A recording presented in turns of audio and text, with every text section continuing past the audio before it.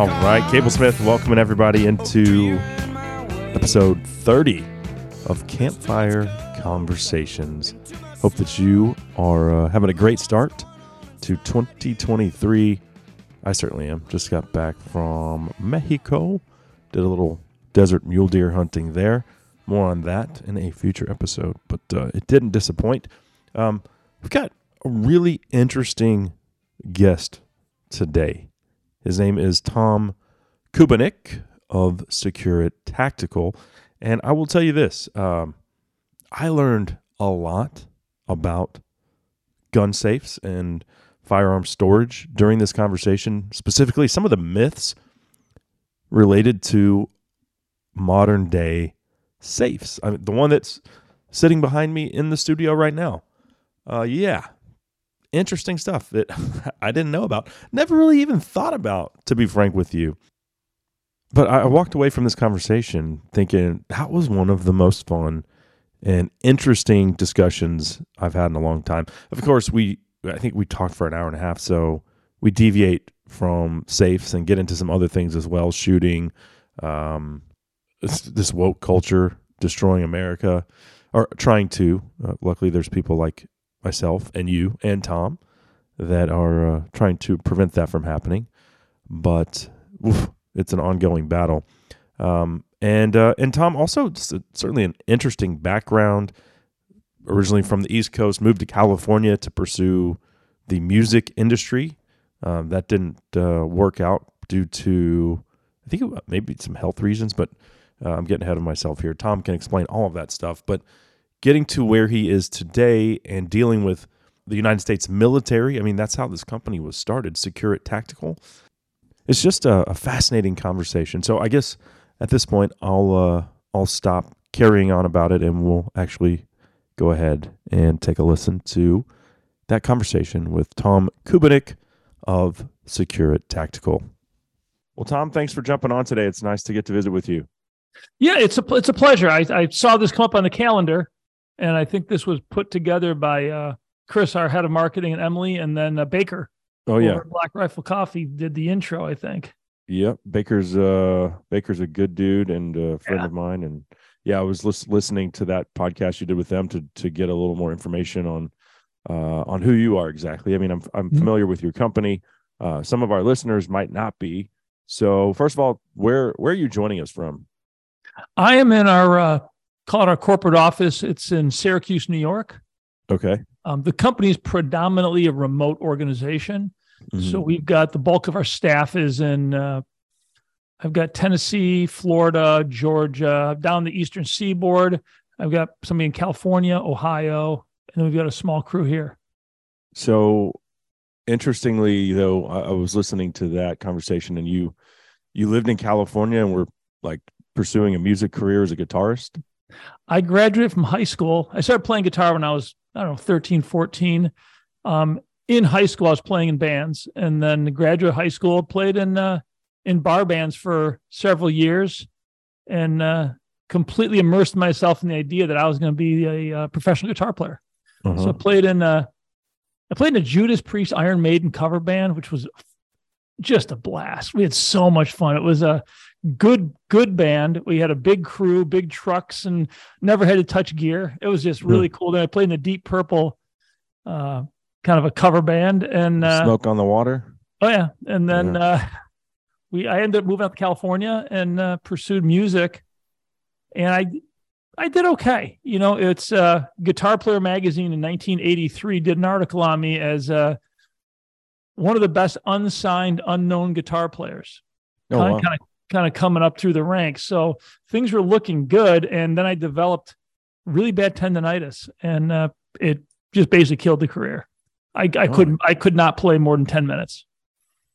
And as a young man too. Yeah, it was, I was 23. I mean, I was right at the point of things were going good.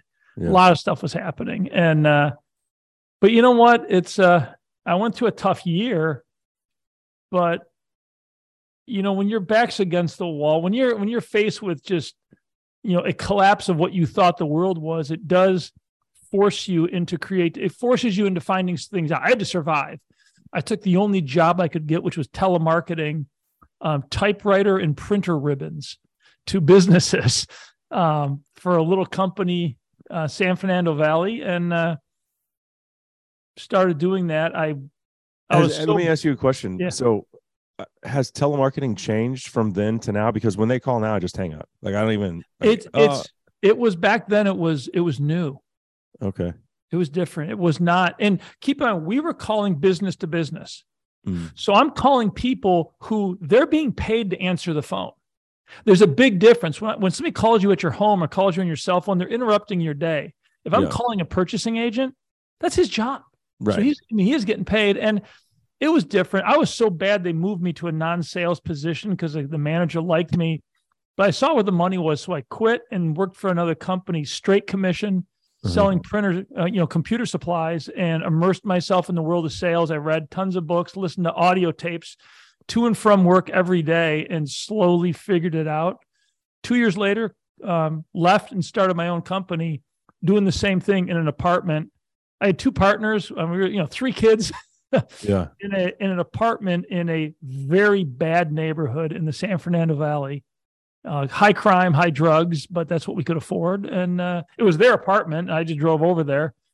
My office was a little cardboard box with a phone and leads. And every morning I pull the box out and we'd go to work. And a couple of years later, 4 years later, we had 18 sales reps in an office, and it was a viable company. I sold to my partners and went off on my own, started Greenline Data.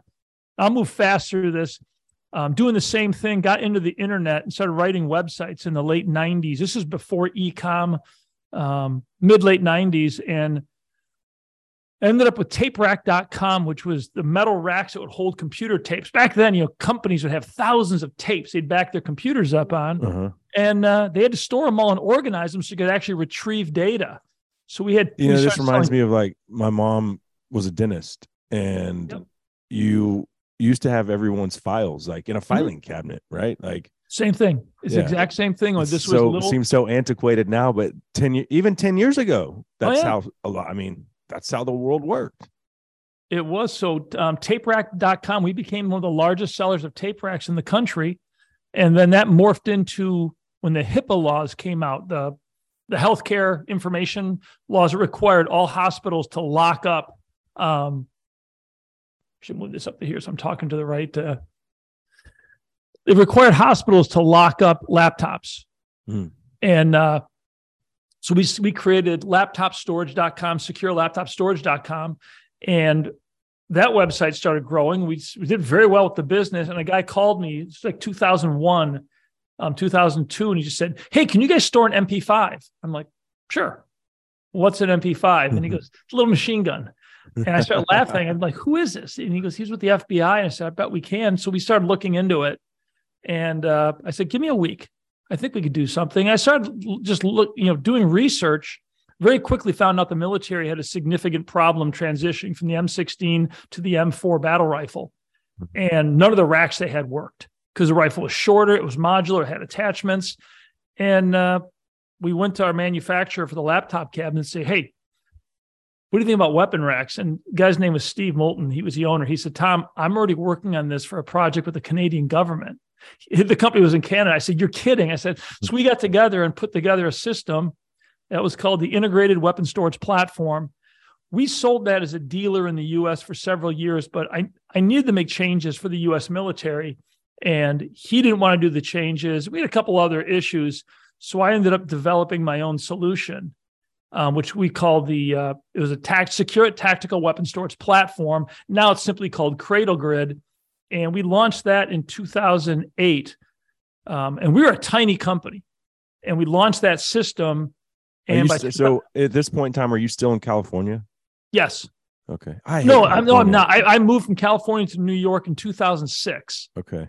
Well, you went from the furnace into the fire, moving from California to New York. Well, I grew up in Western New York, outside of Buffalo. Okay. And my wife has a huge family. We had 3 little kids. We decided to raise our kids in your family. But yeah, someday I'm going to move to America. That's what I was telling me. I mean, last time I was in California, some homeless guy spit on me because he asked me if I had any cash, and I was like, "All I have is a credit card," which was true. Yeah. And his response was, "Oh, I'll just spit on you." And this No, is in I San won't, Francisco. I was like, "I'm never going back to this state ever." No, I'm not. I'm not. And I saw a mountain lion chowing down on somebody's dog on their back porch the other day, which it gets even better because the mountain lion actually came into the house and grabbed the border collie, drug it out, and then the lady slammed the glass door and is videoing this mountain lion sitting on her back porch. And I think the mountain lion was collared. So like I always say, like California is the perfect if you want to incorrectly manage firearms and wildlife, look no further than California. It's a shame. It's a beautiful state. There's a lot of neat things that happen. There's a lot of neat things to do there. I lived there for 20 years. Mm-hmm.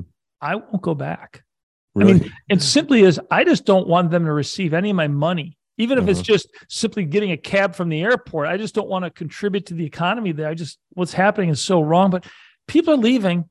Oh yeah. They're coming here. They're coming to Texas left and right. Yep.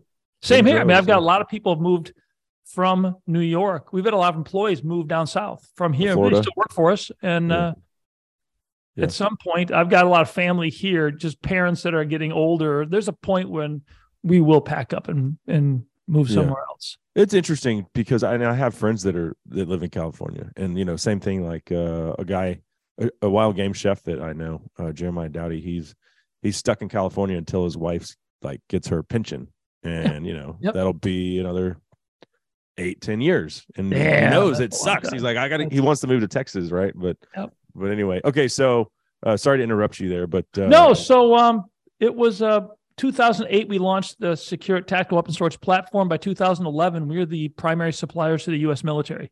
Mm-hmm. It just exploded, and the idea for the system, it goes back to, we won a contract with U.S. Army Special Forces in 2000. It was 2007. Yeah. They put out a solicitation for a contract. Their armories were failing miserably. So they put describe where your product sits. Like, is it in a big warehouse or it's in armories? Armories are the most secure location, one of those in a military base. Mm-hmm. So it's a concrete room within a building with a thick steel door.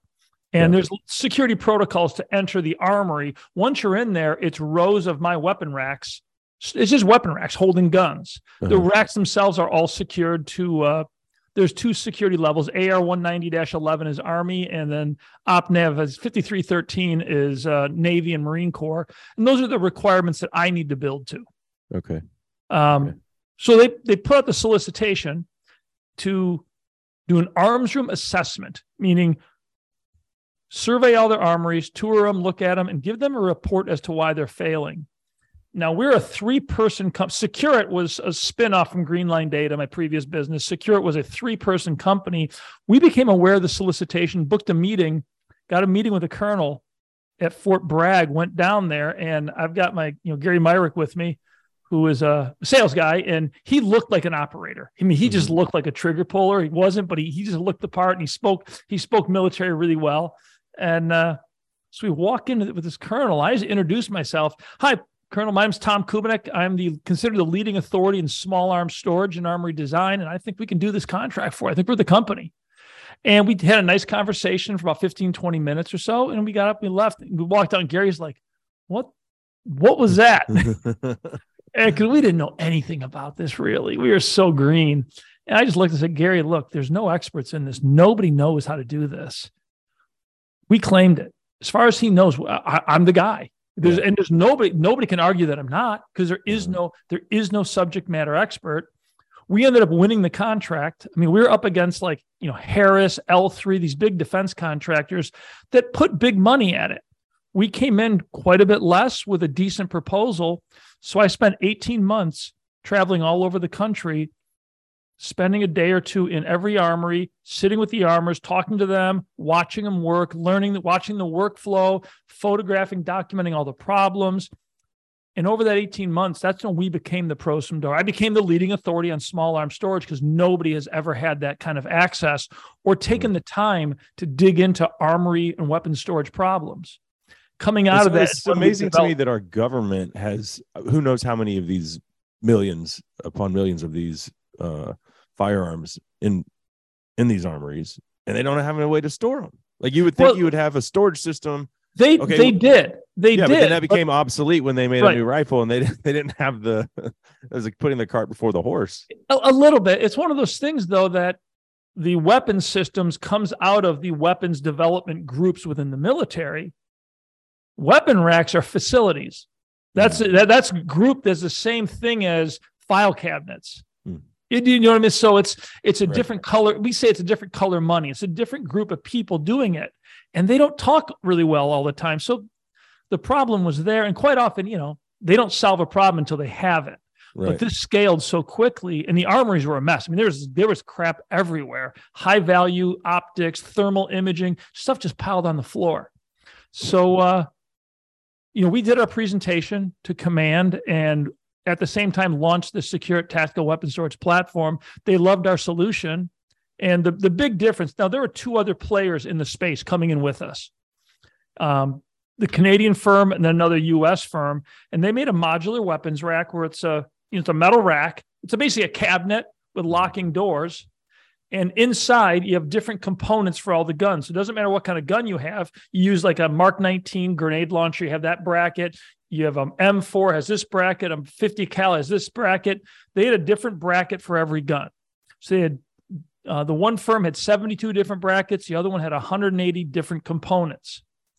Our solution was a standardized cabinet with one moving part. The one part would hold everything from the smallest submachine gun up to shoulder launch systems. Oh.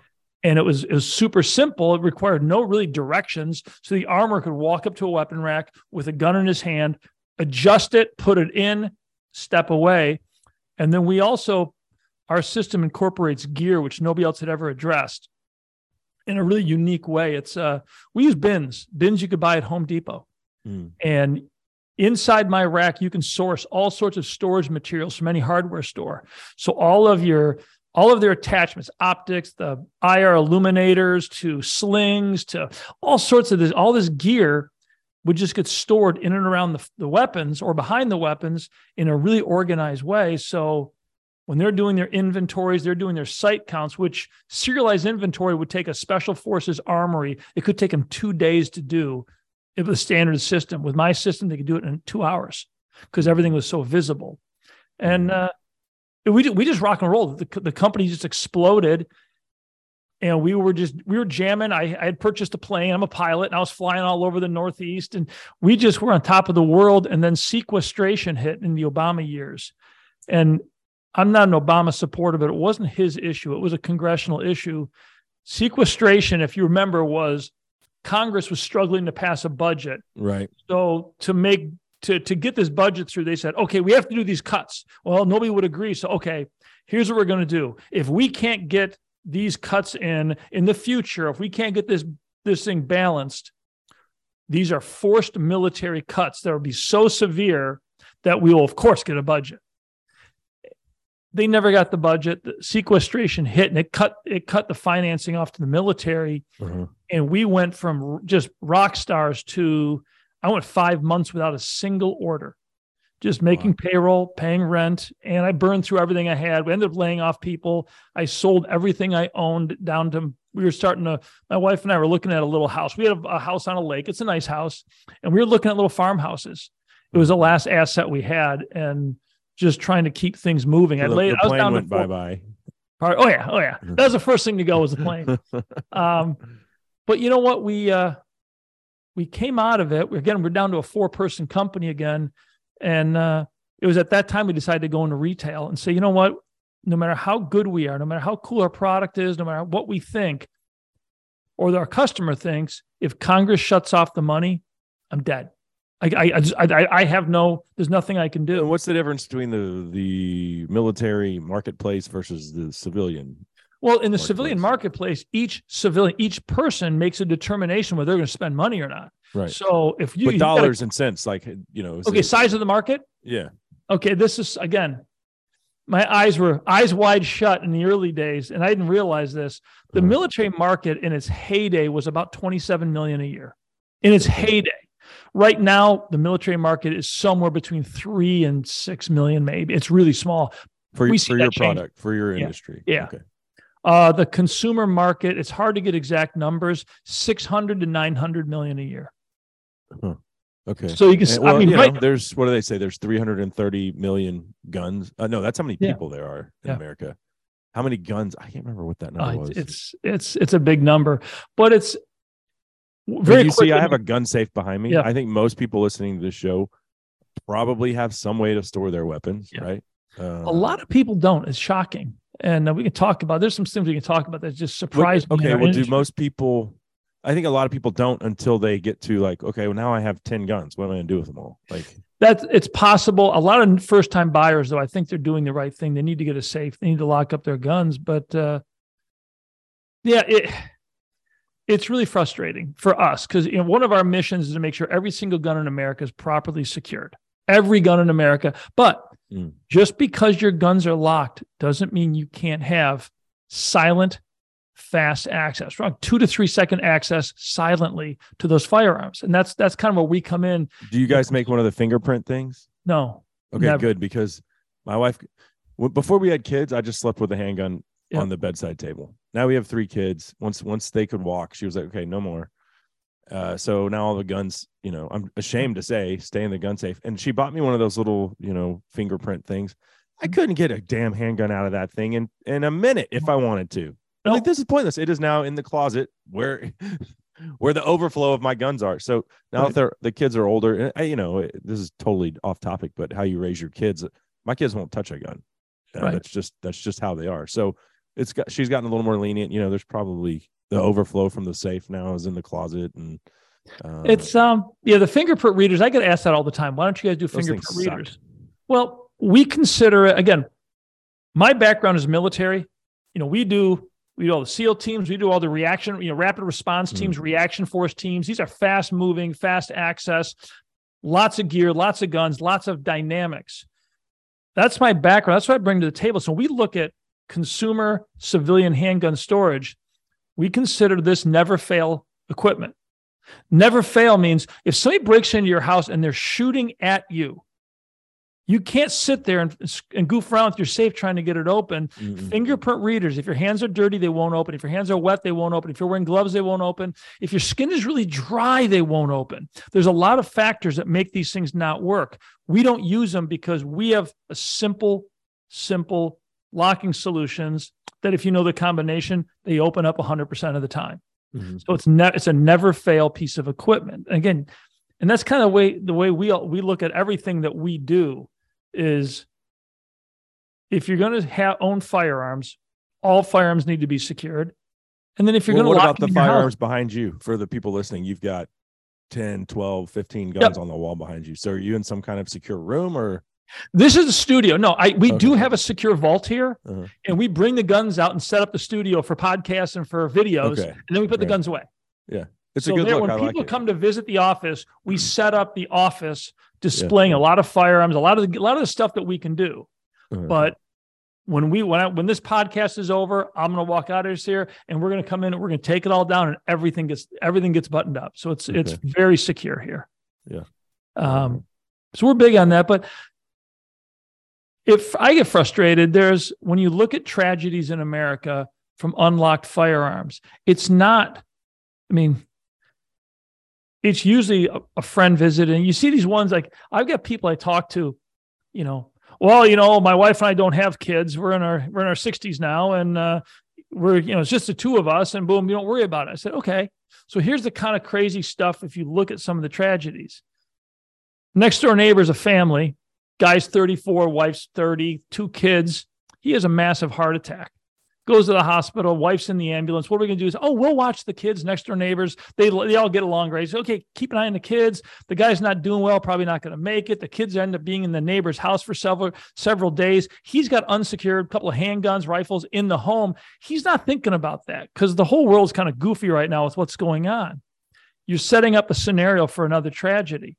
And when you look at some of the things that happen when kids and people have the accidental shootings, the accidental discharges, anything along that chain you break the chain, it doesn't happen. And it's always crazy things you never would think would happen. But if the guns had simply been locked, that would have broke the chain. When you look at the Newtown, was it Lanza? He walked into his mom's house, picked up her rifle, turned and fired twice and killed her. that quick. She probably never spoke. He was just, had her guns been locked, he would have walked in, and if nothing, there's no guarantee it would have prevented anything, but at least she had time. Possibly she could have assessed that he had blown a fuse, that something was wrong. And she could have reacted in a way that would have either got him off the street, got him help, or something. She never had the chance because she had, I think it was 2 rifles. I think she was shot with a 22, twice in the chest. But again, nobody ever knows. She never had the opportunity. This kid I played soccer with in like grade school, we had quit playing soccer together, and we didn't go to the same school. I didn't keep up with him, but I found out like 2 years after we quit playing, he was looking for Christmas presents and found his dad's handgun, and he shot and killed himself. Yep. And he was probably 11. Yeah. You know, it's you hear these stories all the time, and it's frustrating because there's a lot of solutions out there that will solve that. Everything we do is ultralight and lightweight gun safes. And our solution is extremely modular, properly stores, properly holds firearms, and it integrates gear.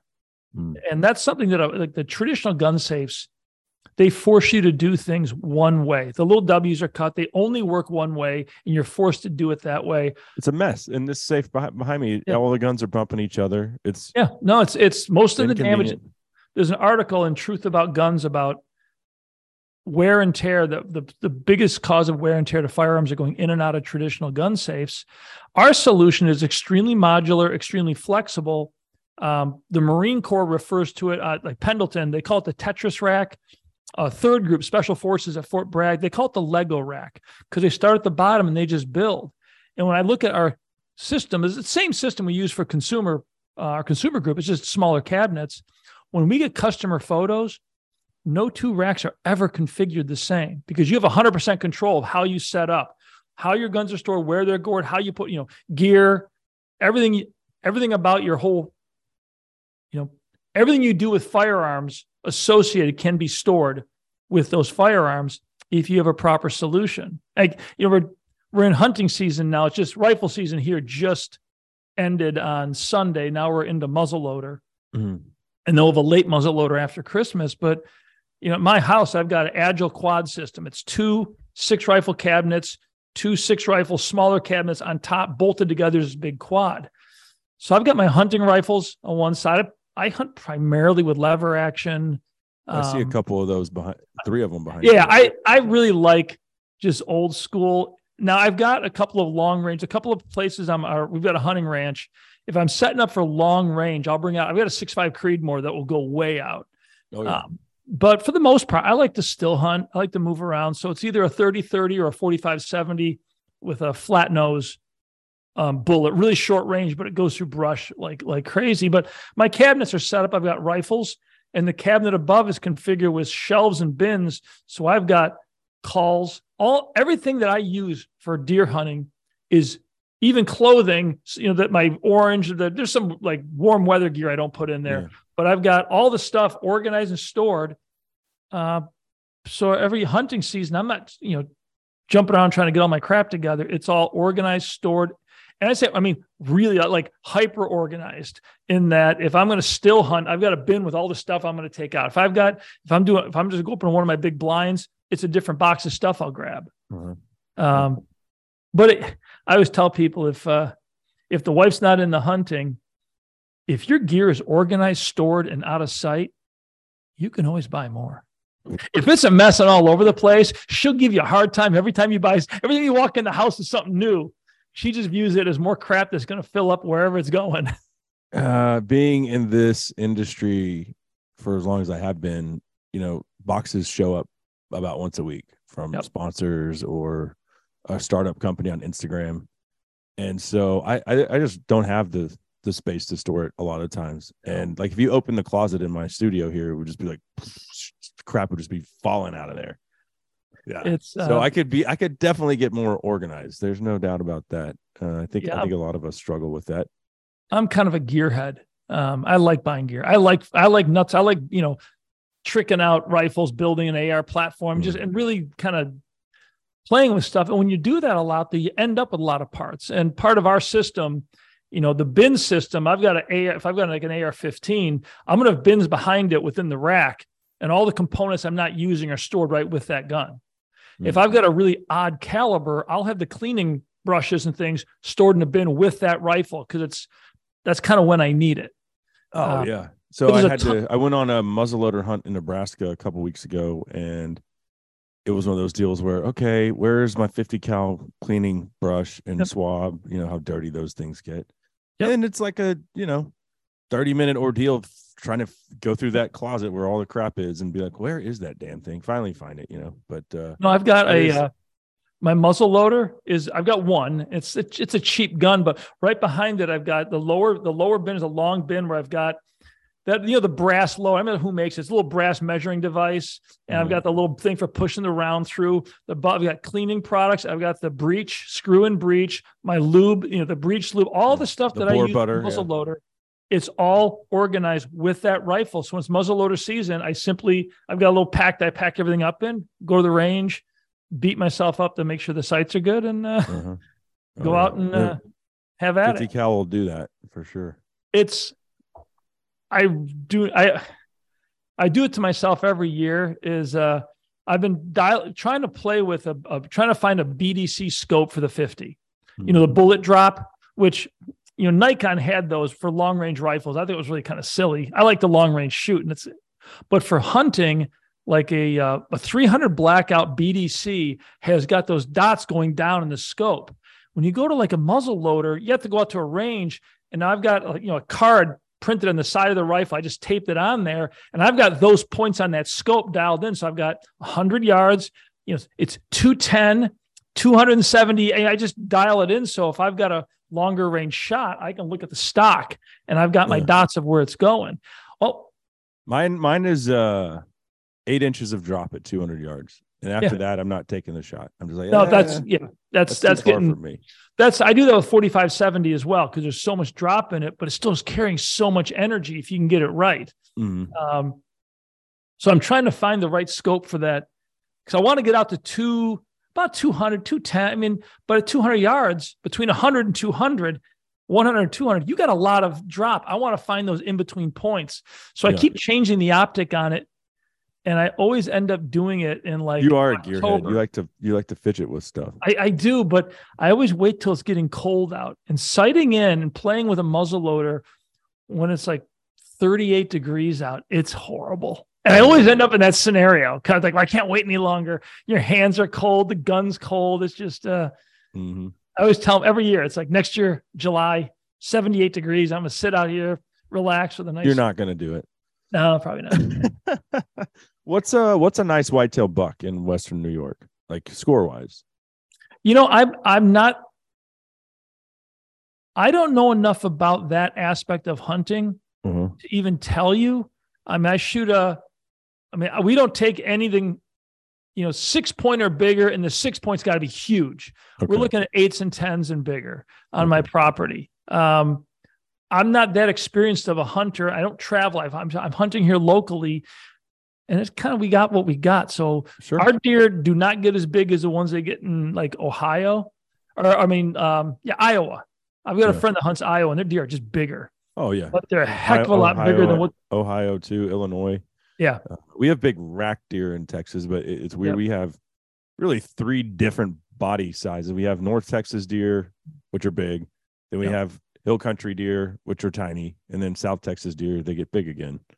What's the other one? The species they brought in? Is it Ibex, or what's the small deer that I see when I'm out there? Well, we have axis deer, but those are axis. That's the one that's not a native species though, is it? No, that's from India. Yeah. Or they call them the chatal, but mostly they live in India, and tigers eat them. So they'll run whitetail off of a feeder. They're also, I think, smarter than whitetail. They're wary, very wary. It's been a tough year here. We had a lot of nice bucks on camera, but a friend of mine's wife took a 9-point, nice sized deer with a bow, and I got a big doe. And just because I'm sitting there waiting, finally it's getting late in the season, I said, well, I gotta put some meat in the freezer. Yeah. We dropped a big doe, but Do you bow hunt too? I do. And this year was bad for me bow hunting. I never had a shot. I saw a couple of bucks that I would not have shot. They were too small, but I had never had anything walk by me close at all. I could hear them, and it was one of those years where, I mean, it sounds like they're ripping a house down. You hear bucks chasing a doe, and you can hear all this stuff in the brush. And no, never, just didn't happen this year. And our whole area, I have 500 acres. I'm up against a big state preserve, and I've got some farmers next to me that have decent properties. Opening day, I heard 4 shots. That's it. I mean, there are years where you hear a shot every 20 minutes. I was sitting in I lease a place in Oklahoma, a different place now, but one I had about 5 years ago. And I was sitting in the blind opening day of rifle season, and they only have a 2-week rifle season there. With Texas, we rifle hunt from the first weekend in November until mid-January. It's long. Yeah. But opening day in Oklahoma is a huge deal because it's a short season, and I lost count at like 25. I just stopped counting. All directions, everywhere. It was like, good Lord, I had never ever experienced that before in Texas. Yeah, our rifle season is 14 days, 15 days maybe. It's 2 weekends plus a little extra maybe. Yeah. And then bow season is October 1st is when it opens. That's way too early to be. I know guys that go out, but it's crazy. Yeah. And then we got muzzleloader now, and there's a break at Christmas, and the week between Christmas and New Year's is late muzzleloader, and then it ends on December 31st. And I'll get out. It was so warm here. It just, I'm in a tree stand with a bow wearing shorts and a t-shirt. It just doesn't seem like hunting season up here. But we finally got some snow on the ground, and that makes it visually, it makes it a lot easier. Because my property is very heavily wooded. There's a lot of brush, and it's hard to see. Yeah. But once there's snow on the ground, it does make it a lot easier. So I'm hoping to get out. One last opportunity at a slammer. And we were talking off the air. So do you have a crossbow too? Yep. I've got I just got a new, I bought a new, with the VX, the new Matthews regular bow this year. It's expensive. I said, I'm going to invest in a new bow. But I had a shoulder injury. I've not been able to draw a bow for 5 years. And I rehabilitated my shoulder just working out hard and got so I could do it. Never got to shoot at anything. Yeah. And we have a crossbow season. It's late bow season. And I pulled the crossbow out. I was out with a couple of days with it. I've never shot a crossbow. I view that as hunting with a really short range rifle. And I've got a friend of mine who hunts my property with me, and he was very against crossbow. And he's he travels a lot. You can tell him, well, you just find somewhere else to hunt then, buddy. Well, but he was against it until he had a significant injury on a property, and he can't draw a bow. I'm not sure he can. I think he can draw one now. But for a couple of years, he couldn't draw a bow. And he went to a crossbow, and after using it, he's like, I'm not too proud. He goes, from a humane standpoint, we make such better shots with a crossbow. He's like, I get it now. I understand the crossbow thing. Mm-hmm. I just think there's I don't know if it's not ergonomic. There's something about the drawing of the whole process that's just, you're more connected with what you're doing. A crossbow is like a rifle, is another level of disconnection from what you're actually doing. Right. It's just what it seems like. I could see that. Less organic. I mean, is the word I'm not sure what organic, but there's it's less primal for sure. It is. That's the word primal is. It's just, you're going back way back with that bow. Now, again, modern compound bows are pretty amazing with what they can do, right? Compared to, just compared to the bows of 20 years ago, it's it's just 100%. Unbelievable. So the consumer market, obviously, a much bigger place for you guys. It is. How many different safes or storage units? Do you offer? Just the average. Our rifle solutions, which is our core system, our Cradle Grid system, our patented system that we still are the global leader in military weapon storage. Mm-hmm. Retail's a bigger part of our business now, but we still do. We build armories all over the world. Same system. We have our fast box, which is a very small, holds one rifle horizontal with a rifle, maybe a handgun or two. It can go vertical and hold 2 rifles. It comes with hardware to mount to a bed frame or mount in a closet. Very fast access, very secure. Then we go to our Agile line, which is a 6 rifle. It's the ultralight gun safe, weighs 110 pounds. And you bolt it in place. And it offers no less security. It just, you don't have the weight, all the drywall, all the nonsense of a gun safe. Then we jump up to our Answer line, which is a 8 gun and a 12 gun. The 12 gun, it looks more like a traditional safe. It's a double door safe. Everything we do, firearm storage wise, is one row of guns. We'll never put guns behind guns. There's no reason to ever do that. The military, you can't. I mean, it's part of my requirements. An armor opens up a rack with one arm. They remove a rifle. They close the rack and lock it with one hand. So they never lay stuff on the ground. They're never digging through stuff. Everything we do is one row of guns. We call it straight line access. A lot of advantages there. Your rifles are free and clear. Nothing's ever touching. Our system allows for optics up to a 5-inch thermal imaging. So you're never going to lose zero. Furthermore, if you've got a lot of guns packed into a safe, do you know if you're missing a 22?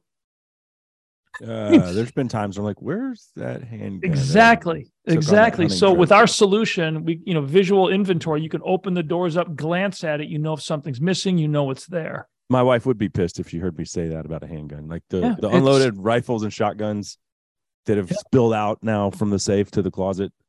No, it's lax on that, but a handgun, she'd be like, whoa, boy. But our solution, when you buy a safe, you buy the safe, and there it is. People buy our solution. It's really fascinating, the comments and the emails that we get back from people, because they've got the solution, and what they're always writing is, I got safe, I got installed this. Then I went back 2 days later and redid it.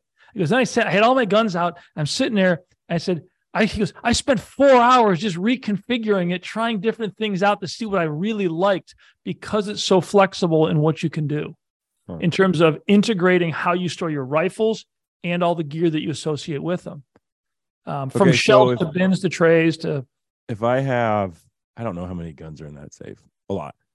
And there's probably double digits in the closet now that don't fit in there. Mm-hmm. So what is the biggest? 12. We have a 12 gun safe. Okay, 12. But let's talk about the big dinosaur safe. The one behind me? Yeah. Yeah. A lot of people do that. That was a pain in the ass. If you go to a safe distributor dealer, or you talk to people, quite often you'll hear them say, buy the biggest safe you can afford, because you're going to end up with more guns. You're going to grow into it. The problem is the gun safe does not store guns in a manner, or it doesn't align with why we own guns. There's a real disconnect there. Our solution is don't buy the biggest safe, buy what you need. If you get more guns, buy another one. And if you're going to lock up guns in your home, well, lock them up where they make sense. Again, our Agile cabinets are small and lightweight. Our Answers are a little bigger, but they're still shallow. They're not deep. They all fit in closets. They all fit in discrete locations. So we use what we call decentralized storage, which is something we actually went through with the military post 9/11, when we actually broke up armories. And this was not going into too much detail on it, but there were armories that were more diplomatic security groups. These are armories that were public facing a little bit, massive armories, and they realized they can't get operators to a central point. So they broke up these armories. And these are like government cities into smaller armories located all over cities, all over areas, because that way you can always get to something. Well, in your home, if you're looking from a security standpoint, I can open up your safe I can remove guns from your safe in about 22 seconds. I'll not touch the door. I don't care about the door. Now, the manufacturer's safe is going to give you a brochure about the safe and say, we got 3 different security levels, level 1, level 2, level 3. You got bolts, you got corner bolts, you got welded plates up to plate steel on the door. And those are your 3 security levels. I'm simply going to pick up a little circular saw blade at Home Depot. They sell to the concrete industry. It's used for cutting rebar, up to 1/2-inch thick rebar, actually 1-inch thick rebar. Mount that up in my 1987 skill saw that I bought at Home Depot the year I got married. I'm going to cut a hole in the side of your safe as fast or faster than I can cut 3/4-inch plywood. People are shocked how fast. It's 11 gauge It's somewhere between 9. Most safes are 11 to 12 gauge. Some are 14. That's higher numbers, thinner. Like your Liberty safes, most of those are 11 gauge. Mm-hmm. I cut through it as fast as I can cut through plywood. And that's how safes are open. They're not pried open, they're cut open. So when you look at securing firearms in a home, well, we look at FBI crime data. A thief breaks into your home. What's he doing? Where is he going? How long is he going to be in there? What are the data? Well, odds are the break-in is going to happen between noon and 1 o'clock in the afternoon. Most break-ins occur during the daytime. Thieves are in and out of your home in less than 9 minutes. They're hitting master bathroom, master bedroom, home office den, dining room. They're gone. They're moving very quickly. The time in the home is time at risk. They want prescription drugs, number one item. Then they're going to quickly scan for valuables in the master bedroom. They're going to hit home office den for anything electronic they can grab, and then dining room maybe for silver or something. Again, they want to get out of there quickly. So you look at home firearm. Now, if they know there's a safe in the home, it's more organized, they're going to go after the safe. They'll find it. Big safes, there's a lot of stupidity in marketing on safes we can talk about. But when we look at decentralized storage, okay, so secure guns where it makes sense. Master bedroom's the worst place from a security standpoint, but it's where we sleep. So I do one firearm per person if they're both trained, husband and wife. If it's just one person trained, one fire. I have an AR-15 in a fast box under my bed. It's racked, ready to roll. I'm 2 second. I'm so good at it because I practice. So I go to bed about once a week now. I used to do it every night. I turn the lights off. I reach down in the dark. I practice my combination, open it, and just close it. So I know that if the crap hits the fan and it goes crazy, if somebody's shooting in your house, it's crazy. I'm still going to, because of muscle memory, I'll be armed behind my bed at that door in about 4 seconds. It's going to be really fast. Next, I look at kitchen. Thieves ignore kitchens. Fast access, a small handgun, fast access safe in a drawer on the side of a cabinet. I've got a decent firearms collection. I'm not a handgun shooter. I'm not big on handguns. So I've got a Agile 6-gun cabinet in my pantry. Part of my collection's in there, just being stored. I've also got an AR-15 racked ready to roll. Front closet next to my front door, I've got a cabinet with a pump shotgun with rounds in the tube and an AR-15. I've got a choice there. Both are good defense guns ready. I've also, again, got part of my collection in that room. And then and there's a whole process on our website about decentralized storage. But again, my gun collection, instead of being in one big safe, is located in safes throughout my home. Couple things happen. I'm never more than 2 to 3 seconds away from a firearm. And if you came to my house to visit, you'd never know I own a firearm. Whereas a big gun safe sits in the corner of a room. It sits in the basement. Now, I've seen brochures from Liberty, from Fort Knox, from a lot of these companies. It drives me nuts because, again, I'm not a gun safe guy. I'm a military defense guy. But they've got the picture of, it's the room with the ultimate man room. Pool table, river rock fireplace, the view of the Rockies out the windows like Aspen. And in the corner is this beautiful maroon gun safe with this Wild West lettering on it. And the brochure is talking about heritage, heirloom, showpiece. Is what they're talking about. Think about those words they're using. I'm like, are you out of your mind? The most valuable stuff that you own is probably in this safe and all your guns. Yeah. And you're going to put it in the middle of a room to show it off? It's crazy. I mean, if you really think about the actual mechanics of this, it's nuts. The best security. It might look like I'm showing that one off, but that one's just there out of necessity. Like, yeah, where's it going to go? It's because it's so big. Go in my office. It's the only place it fits because it's so big. But it's also cool. I would say one thing for it though is oh, there you go. All right. You can put a Black Bear on it. You can put a yes. But it's the full body mounted Black Bear. Yeah. Of the biggest thing you can do for security is secrecy. And anybody, I mean, truly, the number one thing you can do to prevent home invasion, to prevent break-ins, has nothing to do with firearms. It's simply motion sensor lights in the front of your house, cut the bushes, plant. If you got a lot of overgrowth in the front of your house, cut it back and light it. Thieves are like bullies in elementary school. They're not looking for a fight. They're looking for the weakest kid. They're looking for the easiest target. And if they walk up to your house and lights come on, they're going to go to your neighbor.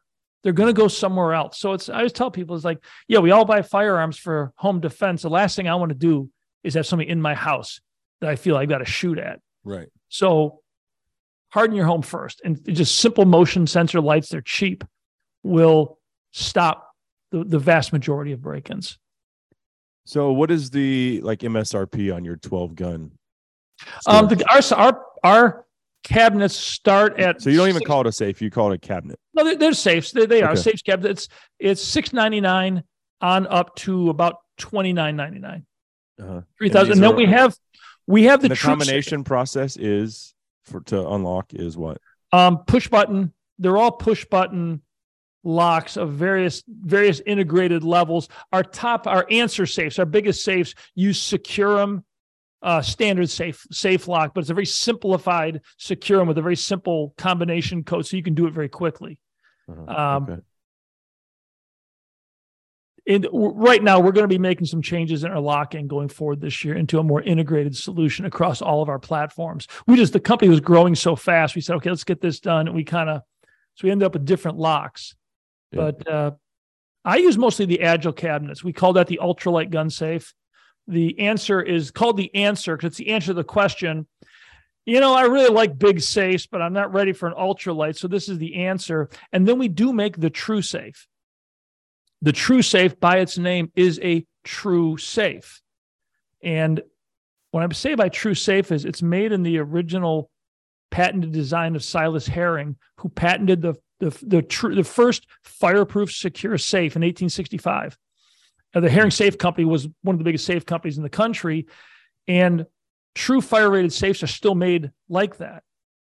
Gun safe industry really came out in the 70s and started growing, only to make a gun safe in that design, and the design is, it's a small steel box with the guns are in it, a larger steel box filled with concrete in between. Like our true safe is 3 inches of concrete on the sides, 4 inches on the door, sandwiched in between steel. And it's a beast. Now, the gun safe industry, to make safes like that, they're so heavy, it was not practical. So they got rid of the outer steel, they got rid of the concrete, and basically what they make is a steel box. Then they line it with drywall and carpeting.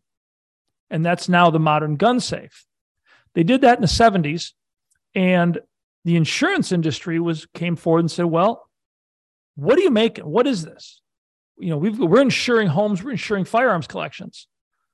What is this? So Underwriters Laboratory, UL, was created in the late 1800s by the insurance industry to rate electrical components. When America went electric, there was a real risk of fire, and fire insurance companies created UL to make sure that all electrical components going into homes met a certain standard of safety. Mm-hmm. They added safes to that in the 1920s. So UL rates safes on levels of security. There's class A, B, C. There's a whole class rating from small safes and jewelry stores on up to bank vaults.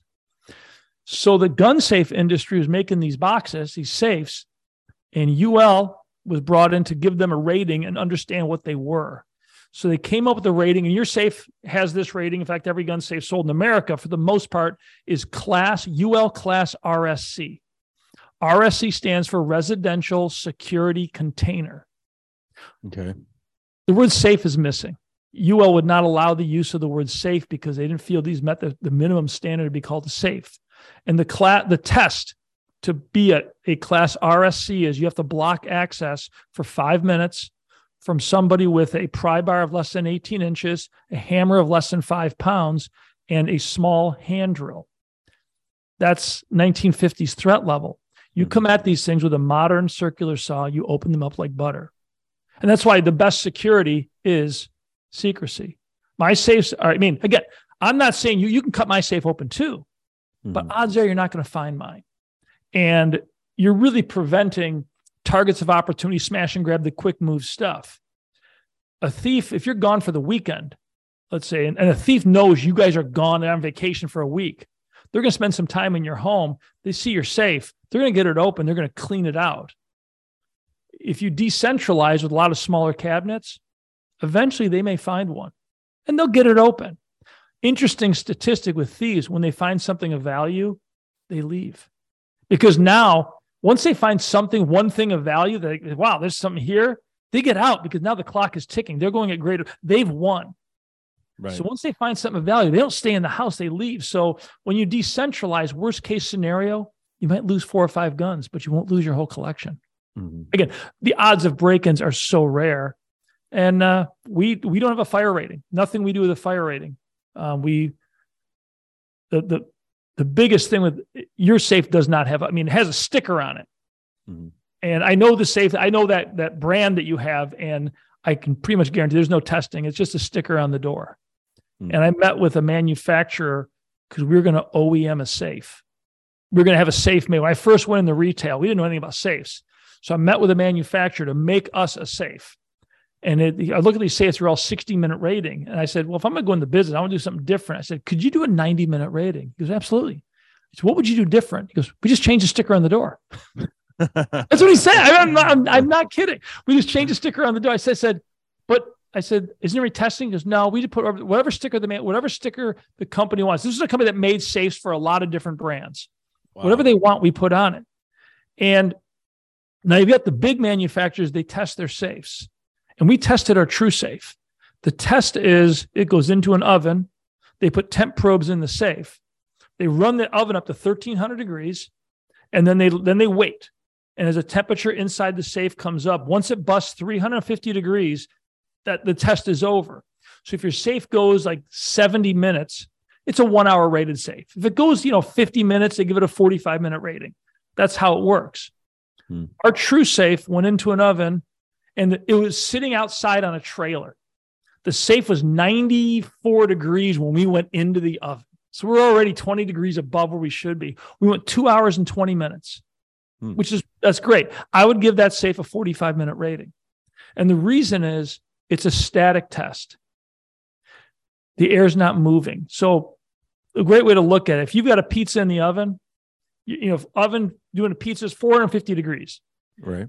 You could put your hand in that oven and hold it there. I'm going to bet you could go a minute. You might go longer. It's slowly going to heat up to the point where you got to get it out because it's going to burn. But it takes a while. Now, take a small jet engine with exhaust at 450 degrees coming out of that engine at 60 miles an hour. Put your hand in that stream.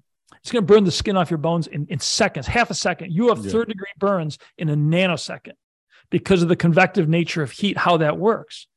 A fire in your home, a raging fire, air is moving in excess of 60 miles an hour.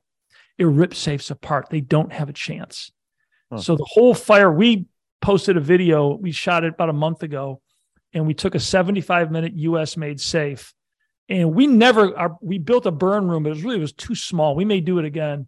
We never got a good convective fire, but the safe went 21 minutes. And then we put the fire out. It was 400 degrees at 21 minutes. With the fire out, the safe continued to go up. And at 37 minutes, it was over 600 degrees inside the safe because the metal is so hot and the heat keeps transferring. So are there any positive stories of people like, oh, my safe saved my gun collection? Like, well, you never hear about this kind of stuff. Talk to any firefighter. Do guns survive fires? But there's a more important thing to consider. You've been convinced, we all have that, oh, you want a good fire rating. Why? You don't. Because here's the other side of it. That safe that we cooked went over, it was like 680 degrees where it maxed out. So now let's suppose you have, and now if you had wood guns in there, they're burned up. But what if you have chassis guns? What if you've got AR platform? What if you got nothing with wood on it? You don't know how hot your safe got. Everything in your gun that's hardened steel, above 380 degrees, the hardening, you start losing hardening. Now, annealing, it's another hardening process. Barrels are annealed. Annealing breaks down at mid 600. Anything above 650, 670, and that, anything above that, your annealing process starts to decay. So again, are you going to fire, let's say, a 300 Win Mag bolt gun that was in a fire and you don't know how hot it got? I'm not going to say this on the air, but I'm going to sell all those guns. Well, your insurance, if you've got insurance on your firearms, they're going to buy them all, regardless of how they look. They do not want you to fire them. They don't want the liability. But the idea is if your guns are in a fire, they're toast. They're walled, and they should not be fired. Same thing with ammo. Putting ammo, like I've seen companies make fire-rated ammo safes. I'm like, guys, if ammo's in a fire, you get rid of it. But we're being sold. There's this bill of goods being sold about this concept of fire ratings. I'm just like, two things. Just buy insurance, but the other side is the risk of fire in America is shockingly low, and every decade it's going down lower and lower and lower. I spent a lot of time looking at insurance data on fires. I think it's 87% of all fires are in the kitchen, and the fire's contained within a pot or it's within the oven. Almost all claims are smoke related. Open flame damage in a home is extremely rare. And when it does occur, it's usually confined to one room or corner of a room. And the cause is typically human error. It's either smoking, candles, something that they're doing incorrectly. So I guess I'm in the majority of consumers. So I didn't get this safe for a fire, right? I just got it for a place to put my guns up when I have kids. And, I was like, well, at least they're not organized because, like I said, they're all bumping each other. But at least they're in one place in some form of organized chaos. But everyone's that gets one of these safes is like, oh, plus now you're protected from a fire. And we all just buy that. I was like, oh, okay, well, that's like a nice plus, I guess. And you just take it at face value, like, oh, cool. If my house was to burn down, at least my guns are going to be okay. What a load of crap. It is. The other side that kind of, knock on wood, I hope nobody's home burns. Well, down. it just, the part that kind of ticks me off that a lot of people don't know is, now, do you use a goldenrod or any kind of desiccant or any kind of anti-corrosion things in your safe? Mm-mm. Okay, because the industry sells millions of dollars a year. And you know the products I'm talking about to stop rust in safes. Well, why? If a gun is properly cleaned and oiled, it's not going to corrode. Mm-hmm. And so my grandfather had shotguns and rifles in a glass cabinet for 50 years. They didn't rust. He lived outside of Buffalo, where it's very humid in the summer. But the gun industry is selling all this stuff. Why? Well, did a little research on that as well. And now in the military, I'm required, there's materials I can and cannot use. We also build a lot of museums, like high-end, some large museums have big firearms, relic firearms collections, and we build the back end. And it's very strict what we can and cannot use. So let's look at a gun safe. You got carpeting, not a big deal. Carpeting is held in place with a rubberized adhesive. And that adhesive stays like rubbery for the life of the safe so it doesn't dry and crack and the carpet falls. Well, to keep it from mildewing, it's impregnated with formaldehyde. Highly corrosive, banned from use in armories, banned from use in museums. Next, you look at the drywall they put in for this fire rating, which I don't think is for fire rating. I think they put the drywall in for weight to offset the weight of the door so the safe doesn't tip over, because they make the doors really heavy because they want you to think it's secure. All that drywall contains sulfur. It's part of gypsum when they mine it. Sulfur breaks down over time and emits sulfuric and sulfurous acids. You've also got pyrite, which is fool's gold. That's in gypsum as well. Pyrite breaks down. In fact, it's a real problem with, they called it acid, the waste off of mines when they're piling up dirt and it rains, the pyrite produces an acid runoff that's environmentally can be very damaging. In your gun safe, it's also breaking down, forming, again, sulfuric acid. And then you've got ferrooxidant bacteria that live on the pyrite. It's a bacteria that eats metals, used in the mining industry to strip metal from low-grade ores. It's just in drywall. It just exists there. But all that material, your guns are in there. Yeah. It's all corrosive. Now, if you look at a brand new safe in a store, and it's been closed for a week or two, open the door, put your nose and smell, you'll smell sulfur. It's sulfuric acid. It's a vapor. Any safe that's been closed for a long time, you'll notice a slight sulfur smell. So I tell people, if you've got a traditional gun safe with all the stuff in it, open it and vent it once a week.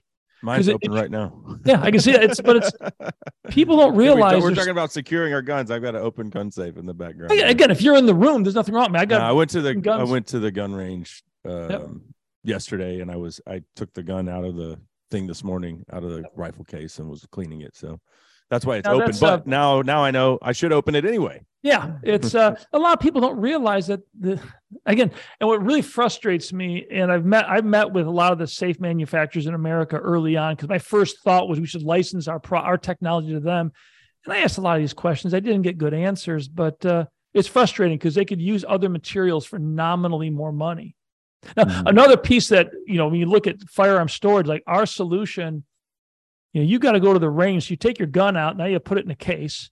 And now you got to store your case. All these different things. Our solution, like I've got some nice like trap guns. I go, sporting clays. I've got those in nice cases, and they go right in. Our system holds those. So I've got my hunting rifles that are open, but I've got my shotguns in the plastic, or in one case leather. I just grab the handle and go. So it stores the gun in the case. Fascinating and practical. It is. Again, we look at. There's guns in there that I'm like, oh, I should shoot that gun sometime. But you've been banished to the back of the safe. I totally forgot about you. I know it's funny. We've got guns here that haven't been fired. I was talking to, we were moving some stuff around and say, I haven't shot this gun in 7 years. It's definitely some of those in there. Yeah. But when you bought that firearm, you couldn't wait to get to the range and shoot it. It's like, oh, this is my new cool gun. And now it's just like a kid with their Christmas toy. Oh yeah. It's cool until you get the next one. That's what makes Securit's a great Christmas gift, because guys, we all go back to, like, as kids, the erector set gifts, the gifts that allowed you to Christmas Day, you're building something. With our solution, they sit there and play with adult Legos. It's right. I like it. It's not a bad way to go. But no, you know what? What we're doing is working. We've spent very little on advertising. The company's growing like crazy. We made Inc. Magazine's fastest growing companies in America, 2018 and 2021. And we're just now this year. I've got Chris, my head of marketing, and we're building a marketing organization, and nice. We're really start scaling things up a little bit. And well, and I'll be honest, until and maybe it is because you don't market, but until Baker told me about you guys, I had not heard of Securit Tactical. Yeah, we not intentionally, but we kind of fly under the radar screen in a lot of areas. Mm-hmm. And there's certain groups, and certainly like all the military guys that get out, most of those guys know us because they used us when they were in the military. If they were in armories, if they were active, team guys, stuff like that, they all know us. But and there's a lot of the tactical magazines that have written a lot of articles about us because of the military tie. But the broad, the big blue ocean of people, we always say, how do you get to the people you can't get to? Most people don't know who we are. We're still. What do you think about our incompetent, fearless leader and his claim that he's going to ban ARs? And what would that do to the marketplace as far as you guys? Because let's be honest, a lot of people are putting black rifles in these safes. Yeah, that doesn't affect us, I don't think, because people are still going to buy firearms, and we secure all of them. I think he's blowing a lot of smoke just because that's what he wants to do. They don't have the votes. They don't have. No, they just lost the House. There's no way they're going to do it. No, and they don't. There's a lot of Democrats that can't take that vote either. What I find, the dynamics that I look at, nobody talks about it, but are the Democrats going off a cliff? And you've got Pelosi, Schumer, and that whole group. They're all late 70s into their mid 80s. Mm-hmm. They're aging out. They're gonna be dead in 10 years. They're old. Well, Biden might be dead in a year. Like you're right, but what they haven't done though is all leaders. It's as a leader, you are part of being a leader is training your replacements. In the military, you're always training up the guys. You're working up the ranks because you're going to be gone. Yeah. This group of people, these baby boomers, will not let go of power. I've never seen anything like it, and they're not allowing any oxygen to any true, well-spoken, articulate people under them. You go from Pelosi, Schumer, you had Reid. All these old people. Who's next? You got the squad. They're the next one to have the microphone. Yeah, but the Democrat Party's going off a leadership cliff. But here's the problem with them is they have they've let the extreme side of their party hijack the rest of it. And the Republicans, McConnell could go too, and that would make me really happy. Like he's a dinosaur. But we have, I think, decent, young, promising politicians. I agree. They do not. And if they do, if those people speak out and be like, hey, you know what? Actually, we don't think it's a good idea to give a 10-year-old kid gender, hormones, blocking hormones. Yeah. If you speak out and say that, they cancel you. So they've let the party be. I mean, and it's the same thing like what we saw. All this stuff coming out on Twitter, like we all knew that they used social media to win an election in 2020. And now it's all common knowledge. And like you and I were probably like, well, yeah, we told you that then. Like I was living it. My Instagram went from 144,000 followers in November of 2020. They turned the faucet off. They're like, no more for you. And it's been the same. It hasn't grown in 2 years when it was growing exponentially. Like, and I didn't change anything. Yeah, we're shut down. We've always been shut down on most of our advertising. I'm hoping with Musk and Twitter that that's kind of a floodgate scenario, something where it's like, because again, these companies want to make money, but I'm hoping that Twitter does well and things go really well, where the world's like, you know what, we this is crazy. We gotta allow. I mean, there's a point where the Republicans can get a hold of the Senate, maybe even the presidency in 2 years, that they could put some legislation in that basically allows for free speech. Isn't that crazy that we have to have that conversation?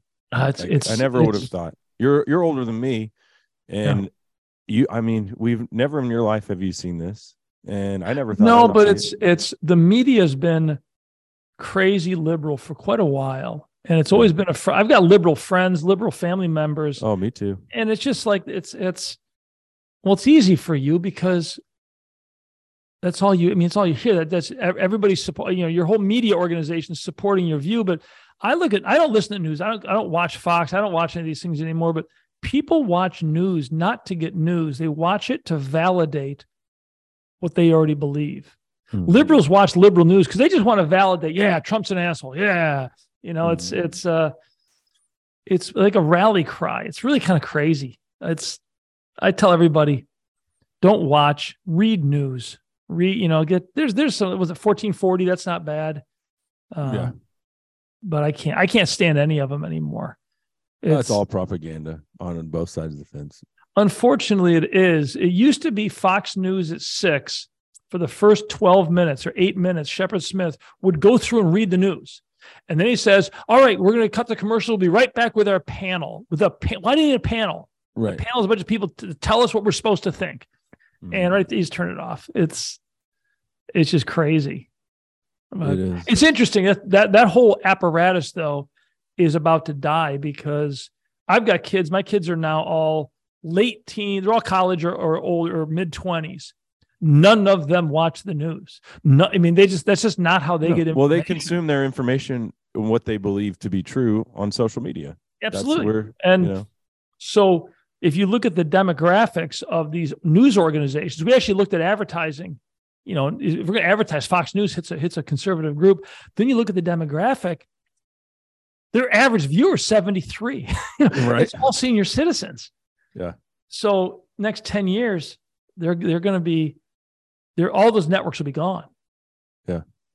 I'm not sure. Well, somebody still has to put like decent programming on, like NFL football. So that will exist. Yeah. But the news, the 24-hour news type thing, I don't see that. That does not have a future. We don't have agree. Yeah, because you're going to get it on social media. Absolutely. But also, is that a good thing? Because you can say whatever one side can say whatever they want. The other side can't, There's no, the problem with social media is there's no, what I would call immediate accountability, meaning if you're out at a nightclub or you're with friends or you're at a park or somebody, and somebody walks up and gets you and makes a statement in your face, they got to deal with the repercussions of what they're saying to somebody in person. Mm-hmm. Online, they can type anything they want. It's right. It's like people driving by yelling at somebody walking down the street. There's no risk. You say whatever you want, but there's also no strength in what they're saying. It's just. I've always said about social media, it's a double-edged sword, and it's I make part of my living like utilizing that as a tool for my business. But if I could get rid of it tomorrow, would I push that button? Probably. Yeah. Probably would, because I think life was better. I think society, like I don't want my kids on TikTok. You won't see how fast society is degraded. Get on TikTok for 5 minutes and look at what is acceptable to put out in a public forum. No, it's like people, it's mind blowing as a parent. And I didn't really care until I was a parent. And now I look at the world completely different. You're right. What I find fascinating right now is my kids are in their early 20s is my kids struggle to sit through a movie. Like we're going to watch a movie because everything they digest is, 1 to 2 minute little clips, and they'll do clips of movies. Like they know a lot of movies, not because they've seen the movie, because they've seen the movie cut up in the 1 minute clips on those social media, whatever platform it is. But I find attention spans on younger people, it's tough. It's I'm not sure how communication is going to work. The C-suite in some of these big corporations in 30 years is going to be a series of 10-second conversations. I'm not sure how they're going to do it, because I see a real challenge with people in their attention span. Yeah. And it's only going to get worse too. So it does, but I do think I always think that there's, everything flows. And like right now we're in this crazy world of transit, all the crazy, goofy stuff, but we'll move out of it. I go back, I grew up in the 60s, early 70s, and we had the Vietnam War. We had riots. There was so much violence. We had the shooting at Kent State. You had the Democrat National Convention riots, and you had people being assassinated. Every leader, people were being assassinated. And the true risk of nuclear war. Mm-hmm. As crazy as that seemed, then we came into the 70s of crazy inflation and bad politics, got into the 80s of much better politics, and then we just roared through the 90s. So we're in a crazy time right now, but I do think that things cycle, and I think there's going to be kind of an awakening in America. The leadership of the Dems is going off a cliff. I see more and more moderate Democrats who just cannot identify what their party is about. I'm not saying they're Republicans or they're going to go, but they're looking at candidates differently. So I think it's I'm optimistic. You're saying there's hope. Yeah. I think there is. In my lifetime, I hope so. Yeah. I'd like to see a conservative government. I'd like to see taxes lowered dramatically, or I'd like to see the tax policy completely changed away from income tax. Because income tax is a tax on growth. It's a tax on middle income people created by very, very wealthy individuals back at the end of the Industrial Revolution. It's the wrong way to tax people. Is there anything more ironic than a party saying we want to essentially, ban ARs, and if they could disarm us, they would, right? That's Absolutely. What they want to do. And then in the same breath, they're like, hey, Ukrainian citizens, here's ARs for all of you.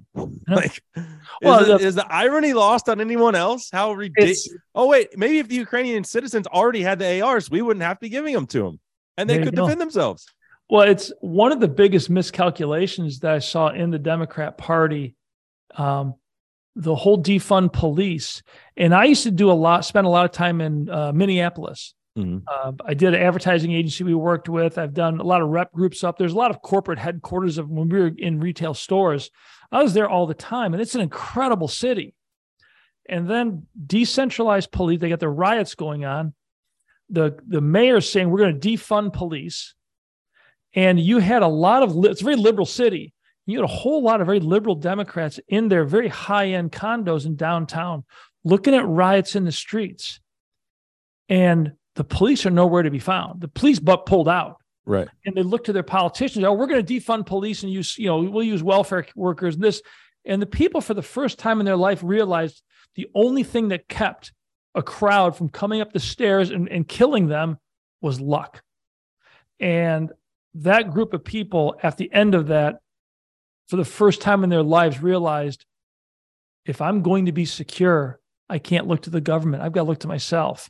And I know so many people that were anti-gun liberal Democrats that bought their first firearms after those series of events, and several of which people we've worked with, within, contractors and stuff said, look, I'm a really liberal guy and stuff, but they buy a handgun They go start going to the range and training. They find they really like it. Next thing you know, they've got a rifle.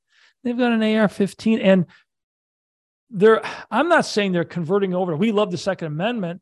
They just fell in love with the idea, the discipline of shooting and the clarity of thought when you're really focused on, that single point focus of doing it.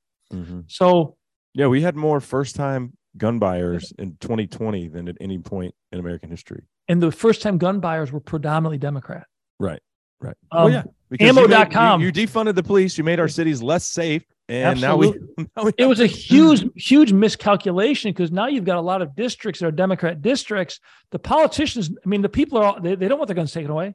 Right. Because they know the government cannot protect you. And they should. That's not the idea, but there's a lot of things working. The demographics of America are changing. We're going to end up with 6 or 7 highly populated states and a lot of very rural states over the next 100 years. Yeah.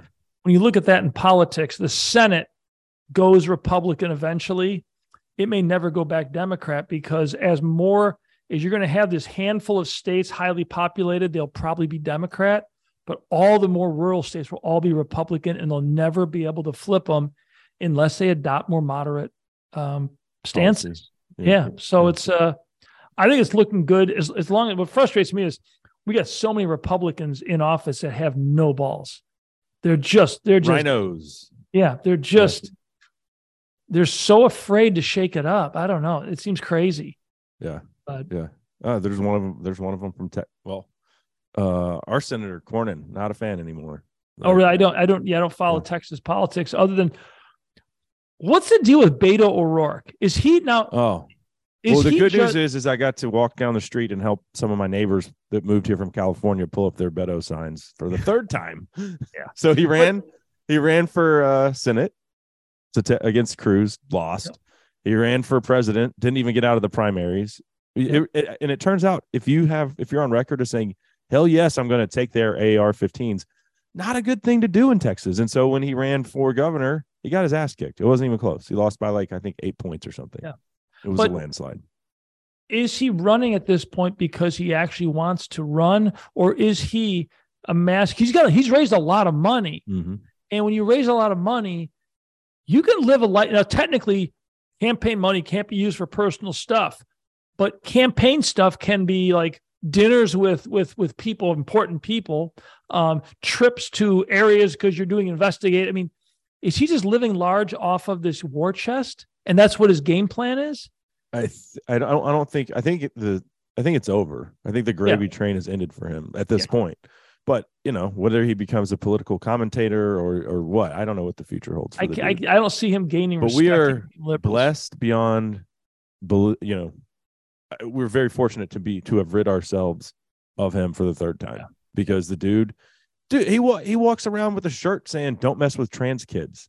Like, how about don't make trans kids?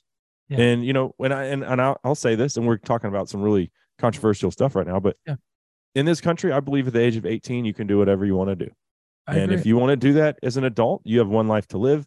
Yep. By all means, pursue whatever level, whatever your idea of happiness is, pursue that. If my kids came to me at 18 and said, "Dad, this is the thing," I'm going to be like, well, you're my kid and I'm going to love you regardless. I think that flies in the face of science, but let's talk about it. And if that's your decision, fine. What we do not do is give puberty blockers, I'm going to say mutilating surgeries to children that can't vote, can't buy cigarettes, can't buy beer, can't drive a car, not even 16 years old. That's what we do not do. And I think that's another thing. Like, we're talking about an awakening in America. Like, parents are not okay with states basically saying the kids belong to us. No, we're the kids' parents. We pay the taxes. We will decide, not you. That's I think that's the awakening that, and we saw Youngkin win in Virginia, the governor. He ran on that platform. Yep. So I think you're right. I think I look at that as it is pure. It's beyond child abuse. Yeah. But some of the statistics that are troubling, though, is the rate of suicide for young people is growing very quickly in America.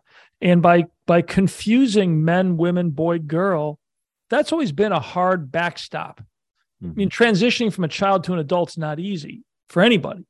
I think women probably, if you listen to Jordan Peterson, which I really like, women may have a tougher time hormonally than men, but having that, this is a man, this is a woman, as a hard backstop gives you a point of reference. When you cloud that, there's no anchor points, and the kids they have no idea what's going on, and a lot of this is driven by the ultra liberal education system, which I think is about to collapse.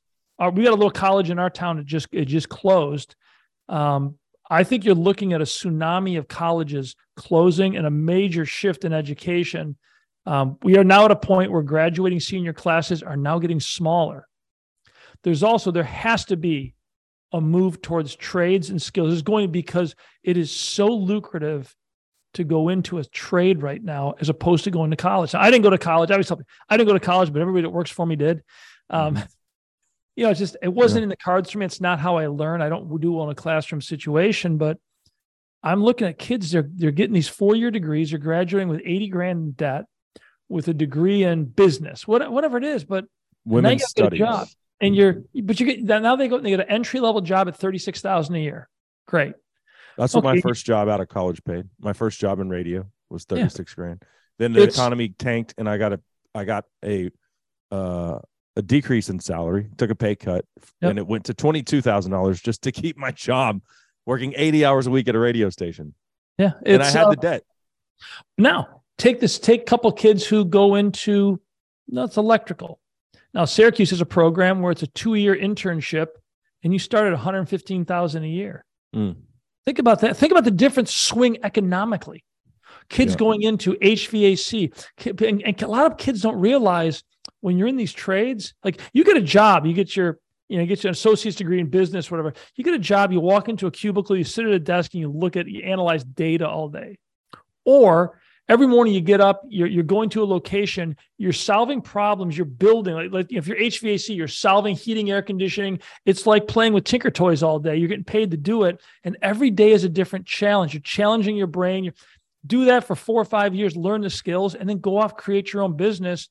You can be making an unbelievable living and be in complete charge of your future. And it doesn't require college. It just doesn't. But I think YouTube education is coming out, is going to be coming on strong. The whole tuition bubble was driven by, let's make money free or cheap. There's no reason that college costs what it costs. Right. It's gone up 800% more than inflation? Is that something It's absurd. Yeah. But it's when the government said, let's make education affordable. Okay. Everybody gets a loan who wants one. So much money came into the market. The colleges simply raised their rates because they could. But I think that's right now. You've got classes are getting smaller. We got several small private schools around us that may very well be gone in the next 3 years. Right. And I think that's going to continue. And you're going to start seeing colleges all of a sudden start marketing on the idea of value. All of a sudden you say, "Hey, we're only $6,000 a year. Why don't you come here?" That if I see that ad, I don't know. I might lose my mind. They're going to have to do something because there's no value advertising proposition. on a value. That would be insane. There is no value proposition. All they do is gouge. My youngest brother, who is pretty far on the left side of the spectrum, he was a junior in college and he dropped out and started bartending. He was just going to take a year off, whatever, find his way in life. Started making $80,000 a year bartending. It was like, why would I go back to? He never went back to college. He's like, why would I go back to college? Because I'll be making, like you said, $36,000 a year, and I'm making $80,000 here, and I'm working 3 days a week bartending. Yep. Yeah, and he developed relationships there because every day is something different. You're interacting with people. Yep. And when he finally was like, all right, I don't want to bartend anymore. I don't want to get home at 1 a.m. He met someone through Mary Kay and now is in like a management position at Mary Kay, without any college education. Well, without a degree. It's people they underestimate or don't appreciate the dynamic nature of those types of jobs. When you work for a company in a cubicle, you're doing like you get your 4-year degree and there's so many jobs you're doing the same thing every day. It's like, I find that you want a job where you're interacting with different people all the time. You're always exposed to new things. That's where the magic happens. That's where you see opportunities. Yeah. And then act at them. But well, it is interesting. This has been a fascinating conversation. We covered a pretty broad spectrum here. We have, but I certainly enjoyed it. If you want to tell folks where they can find your products. We are direct to consumer. Again, just trying to keep costs down. So just Google Secure and it together, Secure, and we're all over the place. It's secureitgunstorage.com and Secure Tacticals are military. So direct to consumer. There was a time when you guys were in the retail space. We pulled out because, again, I found this out when I'm on a plant tour at Liberty Safe. The plant manager, talkative guy. And I learned a lot about safe industry. Gun safes are designed to look good empty. The interior of a gun safe is designed to look good empty because that's how you evaluate the safe at the time of purchase. You go to a distributor looking at all these safes. So what's your point? You look for the one that looks the best, but they're empty. Our safes are designed to hold firearms properly per military standards of how everything is done. But our safes don't look good empty. In fact, people didn't understand what they were looking at when they looked at our safes in a gun safe store because the inside is empty except these adjustable components. Nobody got it. We didn't get good sell-through. So we said, you know what? Let's go digital. We brought everything back in-house, built a really nice website. We use a lot of video, we have a lot of digital content to show the level of flexibility of what we can do. And sales took off. So and also when you're selling through like Bass Pro, they make 40% of the price you pay goes to the store. It's a lot of margin. It's a lot of money. I mean, we'd have to raise our prices significantly to sell through stores. And we just don't want to do it. I mean, it's not cheap. We try to keep our costs down. And another point for not going to college, I get blasted for some of my products are made in China. And I get blasted for it. And I have a very simple response. Send me the name of a company who can make my product. I will gladly move. Making in China is not cheap. I'm paying a 40% tariff. I'm paying crazy shipping. The cost actually in China is going up dramatically. Their labor costs are going up. It's becoming very expensive. I don't make in America. It's not because of money, because I can't find a company that can make my product. Two issues I run against. Either they can't handle the workload, or they don't build to my tolerances. And there's a lot of metal bending companies that just don't do that level of precision work. And I get that. But we put out requests for proposals and solicitations all the time looking for a U.S. manufacturer. Here's where it's going. The average press brakeman, metal bender in America is 58 years old. The average machinist is almost 60. In 10 years, the metal fabrication business in America is all but gone. Nobody is going into this industry. I've got a good friend that runs a precision, it's a machine shop. They make aerospace components, very high-end work. Her workers are all late 50s, and she's got one kid who's like 28 years old, went through the apprentice program. But she's selling her company because she said, I don't have a business in 10 years. I'm selling now while I can. Wow, that's the future. Go to trade school. But I get lit up in quality in China. You can get very high quality in China. You have to pay for it. You can get cheap crap in China. I mean, I'm not pro-China. I think Chinese government, these guys got their heads up their asses. Yeah. And I would love nothing more than to get my product made elsewhere. And we're looking at some other countries. Some of my military stuff I make in Mexico, so I make most of it in the U.S. We do a lot of manufacturing here, but I'm worried going forward over the next 10 years, unless we get kids to bite into going to trades, it's going to be gone. And the high schools are against it. You know, I've got a good friend, runs a metal fab business local, went to the local schools with a program to take juniors and seniors. They come 2 days or 3 days a week to his factory and go through basic training on equipment as part of schooling. They graduate. They're in a 2-year apprentice program, making $35,000 a year. Then they start at $66,000 a year, working in his shop. Guidance department would not let him present. They shut him down hard. No debt. The guidance department is measured. Their performance standard is the percentage of kids that go to college. We don't need any more college graduates. We need people who know how to build stuff. Right. It's just crazy, but it's going to change. That is going to change. It's happening. So $36,000 and you're getting paid for 2 years is to learn. Yep. To learn. And you come out with no debt. No debt. And you're making $60,000 a year then. Do you know, wow. Can you imagine? And then high school is like, no, that's a terrible idea. Why would we ever do that? Again, you're 20 years old, 60 grand. Idiocy in this country. Again, you're gonna buy yourself a nice pickup truck at 60 grand a year. If you're smart, you save up your money. You're gonna own a house. You'll have your first house by the time you're 24. Mm-hmm. I mean, versus a kid coming out of college, they get married, husband and wife. They're each carrying 80 grand worth of debt. They're spending $600 a month just on college debt. They're not going to buy a house till they're 36. Mm-hmm. It's crazy. But it's changing now. Right now, I was listening to statistics. I think it was a podcast listening to. Colleges right now are 63%, 62% women. Huh. A lot of young men are not going to college. The problem is they're not going into trades. They're taking service jobs and marking time because they're not sure what they want to do. Right. So they're taking non-skilled jobs and working that. But they're bartending. They're doing stuff that's a lot of Starbucks type stuff. But a barista. But the comment in the podcast was, if colleges go to 65% women will stop going to. That was a statistic. There was some argument points on that. They're saying that there's a point when colleges become too heavily female and women won't go either because, oh my God, guys, you know what? If I knew that stat when I was like getting ready to go to college, I'd be like, woohoo! Well, 65%. But again, I may not be the best looking guy here, but it doesn't matter. When I was in my college, what would have been, in the early 80s, it was far more men than women. But that's been shifting over the last 20 years, and now it's a chunk more women than men going to school. But I still think it works out. I'm still optimistic. But I'm also building a nice retreat on my 500 acres of land. I'm going to sit and look at the sunset. We're building the bunker, folks.